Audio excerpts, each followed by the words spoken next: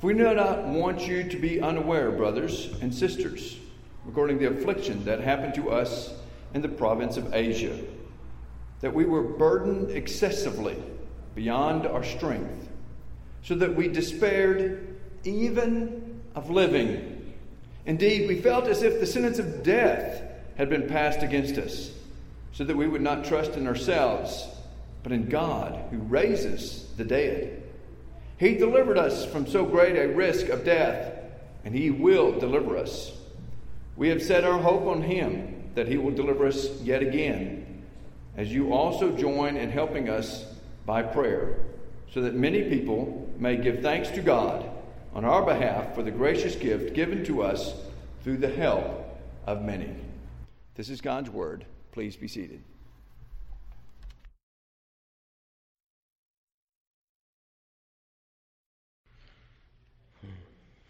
Before we look at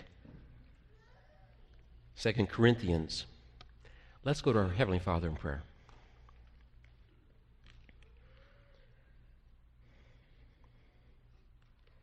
Our Father in heaven, we pray that we will honor you and reverence you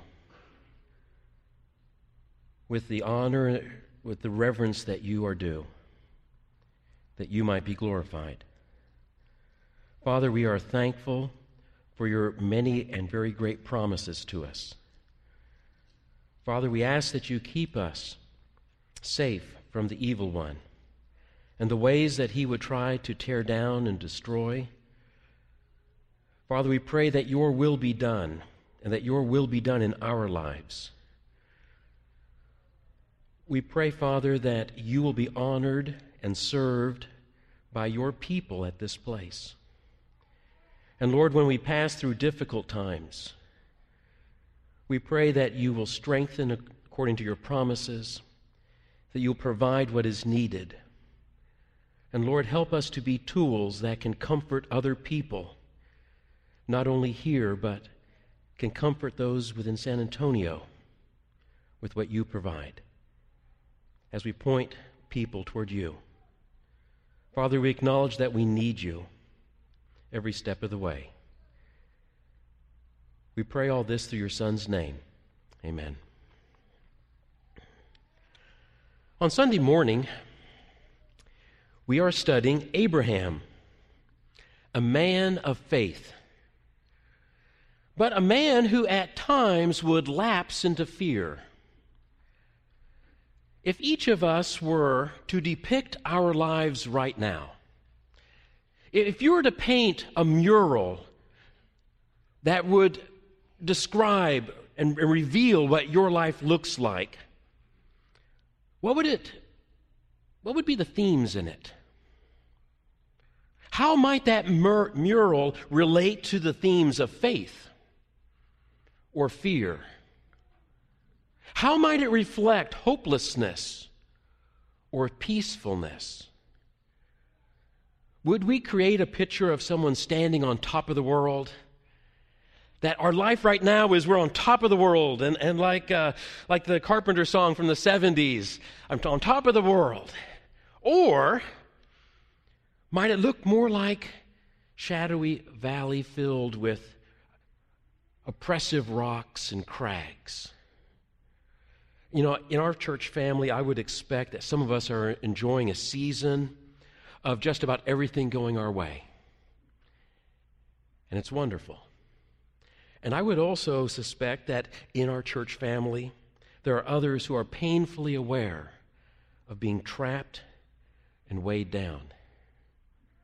And there are so many different reasons why life can become rough and why fear might threaten faith.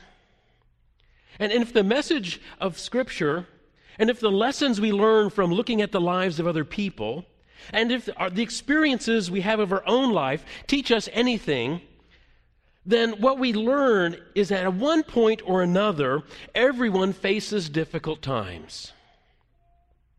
Now, it's easy to chart our way through good times. That's not impressive at all. But what does God do for the difficult times? How can God be at work through the difficult times in nurturing faith's growth? Paul, in his second letter, what we call the second letter to the Corinthians, that letter can prepare us to encounter difficult days. Although the details of the situation he faced are different than the sorts of situations we might face, when Paul wrote about being downcast, it seems like he might have walked in our shoes at one point or another. And if we're feeling hard-pressed by life circumstances, then the letter of 2 Corinthians has a message for us. In 2 Corinthians chapter 7, Paul's going to recount an earlier time of difficulty. Verse 5, "When we came into Macedonia, our body had no rest at all, but we were troubled in every way." That phrase, "we were troubled in every way."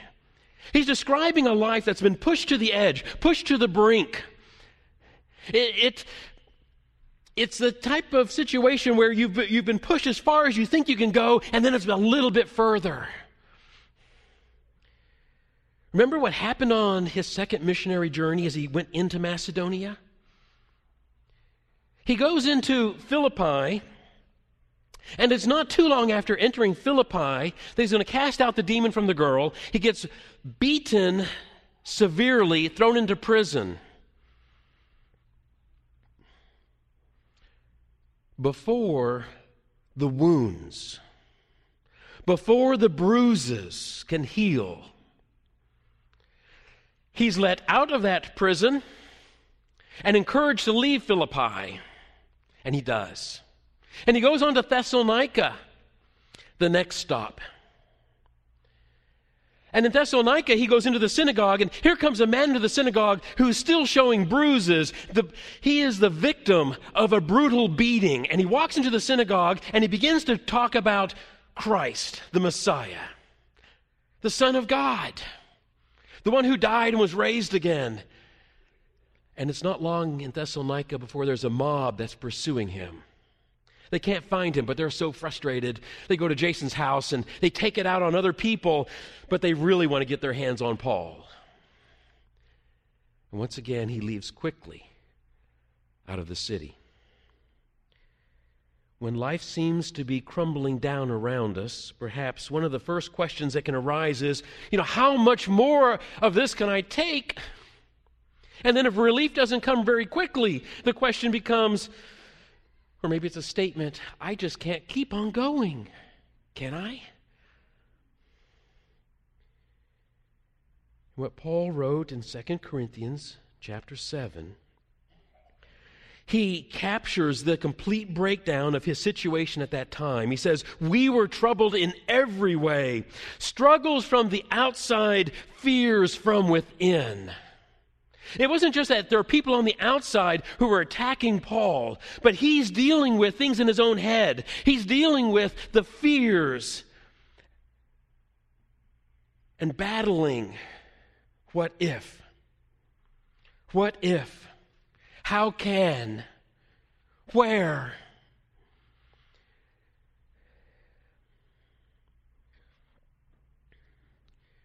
Some of the most painful experiences we can encounter are not those that are physical, but those fears from within. And Paul here in chapter 7, he's talking about an event in Macedonia, and he says, I encountered fears, and he's speaking about that situation. But you know what? As Paul writes this letter, he's encountered new fears within. In fact, that's one of the reasons why he's writing 2 Corinthians. He's writing it because he's carrying a very heavy burden that the cherished relationship that he has with the church at Corinth is under attack. It's threatened. And can this be brought back? There's fear that this relationship with God's people is being strained and pulled apart. And what's happened is there's people that have gone into Corinth after he's left. And they've begun to sow seeds of doubt. They begin to teach things that are driving a wedge between the ministry that God has given Paul and all that God entrusted Paul to do and to be. And they're driving a wedge between that and the church.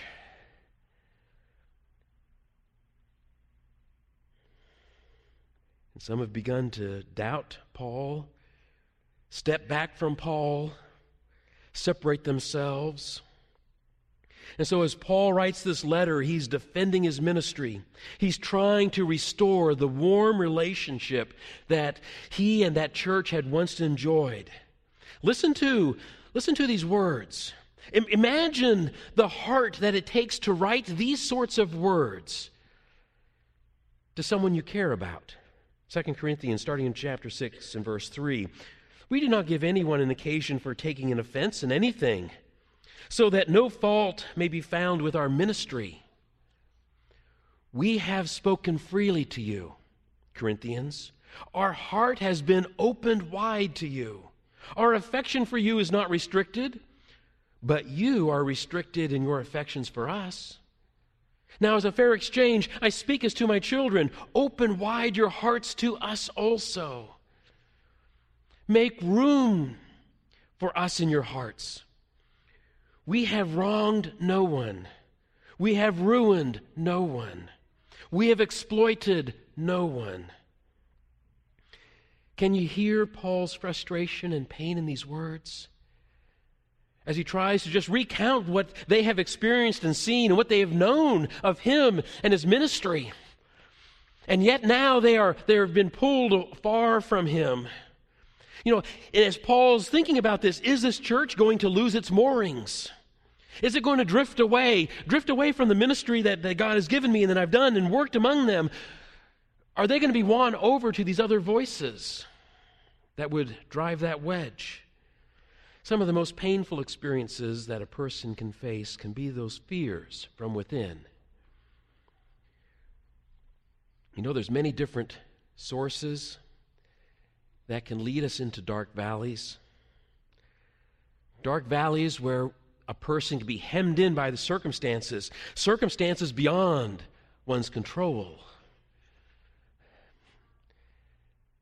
When we know we can't control these things, that makes their reality just that much more prevalent. Someone suffers loss through an unexpected illness or accident. A young person feels the crushing weight of having done something horribly wrong, but now not only does he or she feel the weight of that guilt, but suddenly the consequences of what was done have begun to come in on life, and it's putting life into a tailspin. As unemployment lingers on, a family senses a growing, a gnawing fear creep into their lives.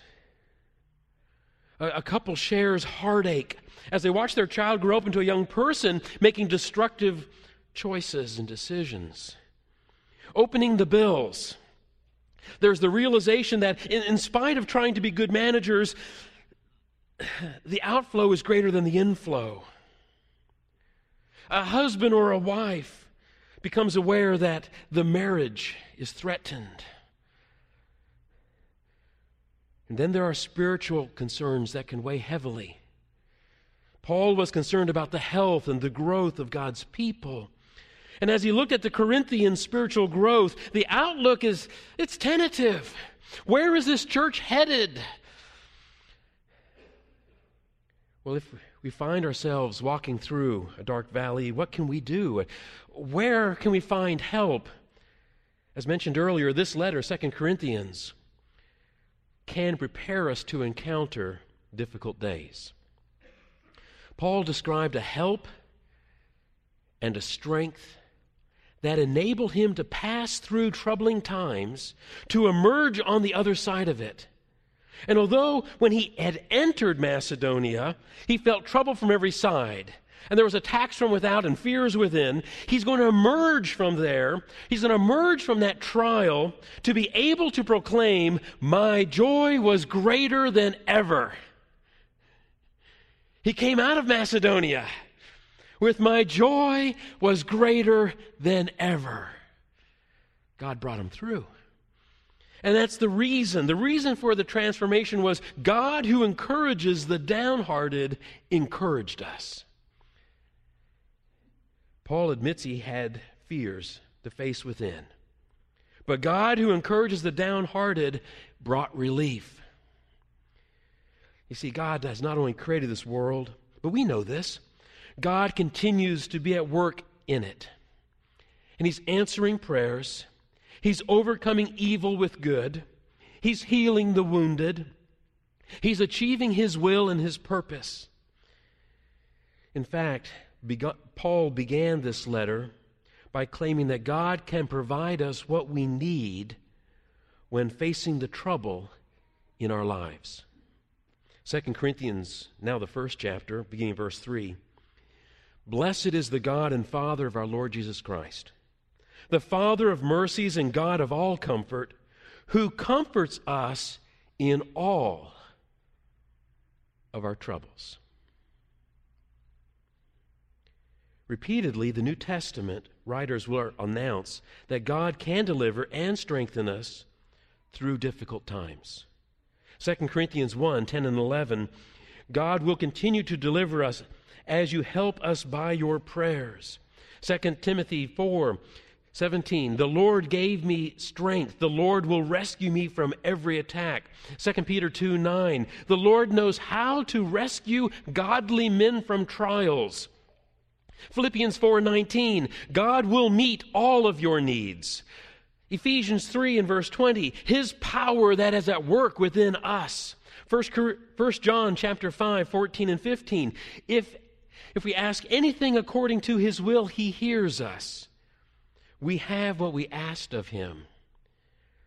As for how God helped Paul and how this played out for him in Macedonia, God's relief came to Paul in the form of a person, a fellow worker named Titus. But God, who encourages the downhearted, encouraged us by the arrival of Titus. We were encouraged not only by his arrival of Titus, we were encouraged not only by his arrival, but also by the encouragement you gave him, as he reported to us your longing, your mourning, your deep concern for me, so that I rejoiced more than ever. Not only did Titus come, but he receives a message that the Corinthians still have this longing for him, this desire of relationship with this apostle. One way God comforts his people is by using other Christians. On another occasion, as Paul would write and reflect back on a difficult time in his life, a crisis when hardship had threatened his very life, Paul would write in chapter 1 and verse 10, He delivered us from so great a risk of death, and He will deliver us. We have set our hope on Him that He will deliver us yet again. God of all comfort, He encourages the downhearted.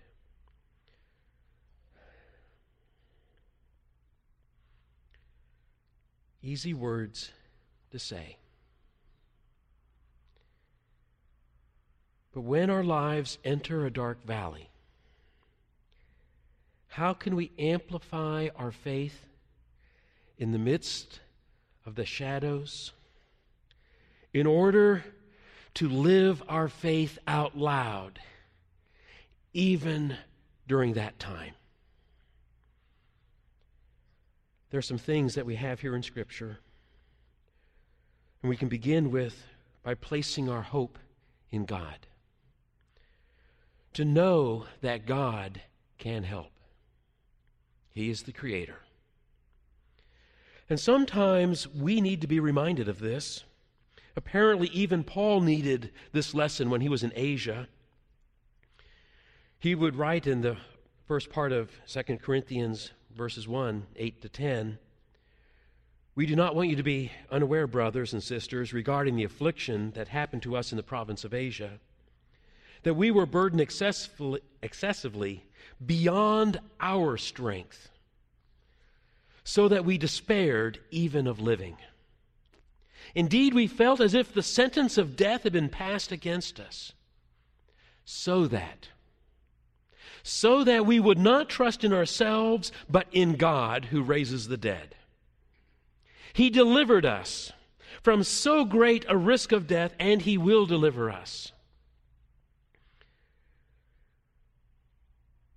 We've only introduced the hem of the evidence that God is at work in this world, that He can work in this world and help us in our time of need. In the Sermon on the Mount, as Jesus would talk to the crowds and tell them that they need to turn to God and draw close to Him because God is accessible, He would tell them, ask and it'll be given to you. Seek and you'll find. Knock and the door will be open to you. God makes Himself available. But not only do we need to place our hope in God, but also we need to place ourselves close to God. But that can be a difficult thing. It can be a difficult thing, a challenge to draw near to God when there is crisis and trouble pressing in. When people view God as being responsible for all the pain, all the suffering, the natural inclination is to start with the question, why, God? Why is this happening? And then there's also, secondly, an impulse that can be typical. And that might be to take a step further away from God rather than closer. If God is causing me all this pain and suffering, why do I want to draw closer to Him? Might be the thinking. And we're reminded of Job. How can we not be reminded of Job and his 3 friends? As they try to deal with Job's suffering. Job and his 3 friends are focused on a question. It's a question that haunts humanity around this world to this day. Why? Now, the 3 friends, they think they've got the answer why. And the answer boils down to a very simple thing. Job, God works in the world in a particular way. You can count on it. And people suffer because they've done something wrong. So Job, simply accept the medicine, stand back up, and head back to God. That's why you're suffering, Job. Job also thinks he has a reason, an understanding of why. He says, the reason I'm suffering is because God is doing this to me. And furthermore, it ain't fair because I don't deserve this. Now, what's interesting is that the human beings are all concerned about the why, and people have different answers. But you know what? We, the reader, have an advantage. Because the book of Job pulls back the curtain, and we see what's going on behind the scenes. And we know what it is. It's not that God is after Job at all. In fact, God is proud of His man. Is anyone like Job? He's blameless. He's upright. Here is a person who's living the way that a person ought to live before me. He fears God. God's on Job's side. But Satan goes, no. I understand Job better than you do, God. I know that if this man suffers, you're going to see the real Job come out. He's only serving you because there's something in it for him. Take away that, and you'll see the real Job come out. And it's true, God allows Satan to bring wave after wave of disaster. But it's not God who's after Job. Throughout the book of Job, God is seeking Job's spiritual maturity. And of course, we can't forget Job's wife. Another human response to suffering. Well, just get mad at God, curse God, and die. But God is not against Job at all, nor is He punishing him. God is on Job's side. And I think that there's something truly amazing about the book of Job that might slip past our attention if we don't look carefully. At the end of the book, God speaks to Job. The whole book of Job, chapter after chapter after chapter, is all about why, and everyone arguing their position. And finally, God speaks. And God doesn't say a word about why. We, the reader, know why. We know why. Job has gone through all of this. But God doesn't say a word about the why. And as far as we know from the book of Job, Job's going to die with never knowing why all of this happened. Do you know what that tells me? It tells me that's not the question we need to be asking. Because God's dealing with what's important and what Job needs to know. And it's not why. The question that people need to ask when suffering comes is not why, God. The question is what? What am I going to do now? And that's the question in Job. What is Job going to do? How is Job going to live? Is he going to be a faithful person or is he going to be unfaithful? The question is what, not why. And so when we go in and encounter difficulty, we need to draw close to God. We're His people. And the question is, what are we going to do now? I'm going to draw closer to God. Job's hope was found in God. And our hope is found in God. 2 Peter 2:9, the Lord knows how to rescue godly men from trials. 2 Corinthians 1:3 and 4, blessed is the God and Father of our Lord Jesus Christ, the Father of mercies and God of all comfort, who comforts us in all of our troubles. We need to draw close to God. And so as disciples, as we face those struggles, those trials, the pain, the suffering, that's exactly the time that we need to draw closer to God in prayer. And just like that widow that Jesus will talk about as a parable in Luke chapter 18, how she prays incessantly she goes incessantly to a judge over and over and over seeking help. Jesus uses that as a parable to speak about how God's people need to continually, repeatedly go to their Father in prayer because God is better than that judge. And even the judge, even he will finally help the widow. But a third thing we can do is share God's comfort. We are to comfort others with the comfort God has given us.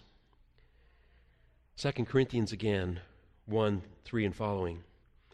Blessed is the God and Father of our Lord Jesus Christ, the Father of mercies and God of all comfort, who comforts us in all of our troubles, so that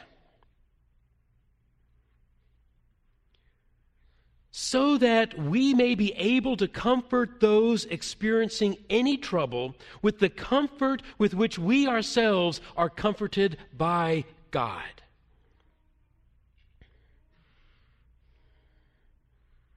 One way that God works through in this world is through His people. And this is not the sort of gift that anyone wants.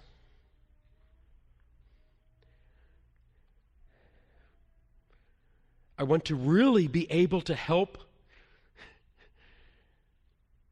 in the most devastating of circumstances. Sign me up to go through the crucible so I can help others with the help that God gave me. That's not a prayer you hear. But God, in His wisdom,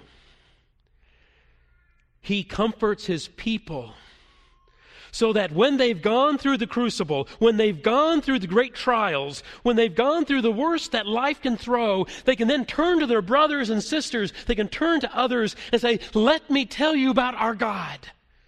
Let me tell you about what He can do. Let me give you hope. Let me build you up and encourage you in the way. Because our God is faithful. Has God strengthened and helped you through a difficult time? Do you know what it's like to be in the crushing power of a crisis so that panic has surrounded your heart, but God brought you through it? Has there ever been a time when fear or doubts plagued your every thought about the next step? But you learned to trust in God, and you saw how He handled the situation. And God provided comfort where there had been fear. Has God strengthened you to cope with a chronic, serious illness? Have you struggled with a self-destructive attitude in the past? Or self-destructive behavior?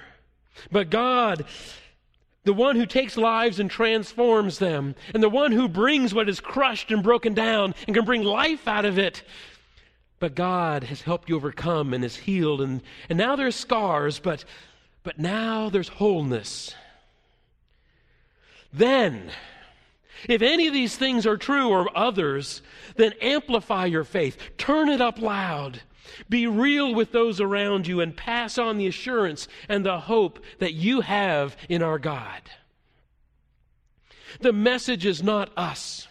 The message is our God, and our God is alive, and He comforts those so they can be a comfort to others. Praise God for the comfort He has given you and can give to others, and pass on the tools and the forms of blessing that God has freely given to you so that you can bless others. It has been said, I don't know what the future holds, but I know who holds the future. We can know that God can strengthen His people and help them when fear and trials come. We can know we need to draw closer to God. We can know that we are to comfort one another with the ways that God has blessed us. This evening, if someone is needing help, needing prayers, because right now it is a shadow in a valley, if there's any way, if someone needs to respond to the Lord and put on Christ, now's an opportunity while we stand and sing. I love the Lord, for He died my soul to save. On Calvary, His dear life He freely gave.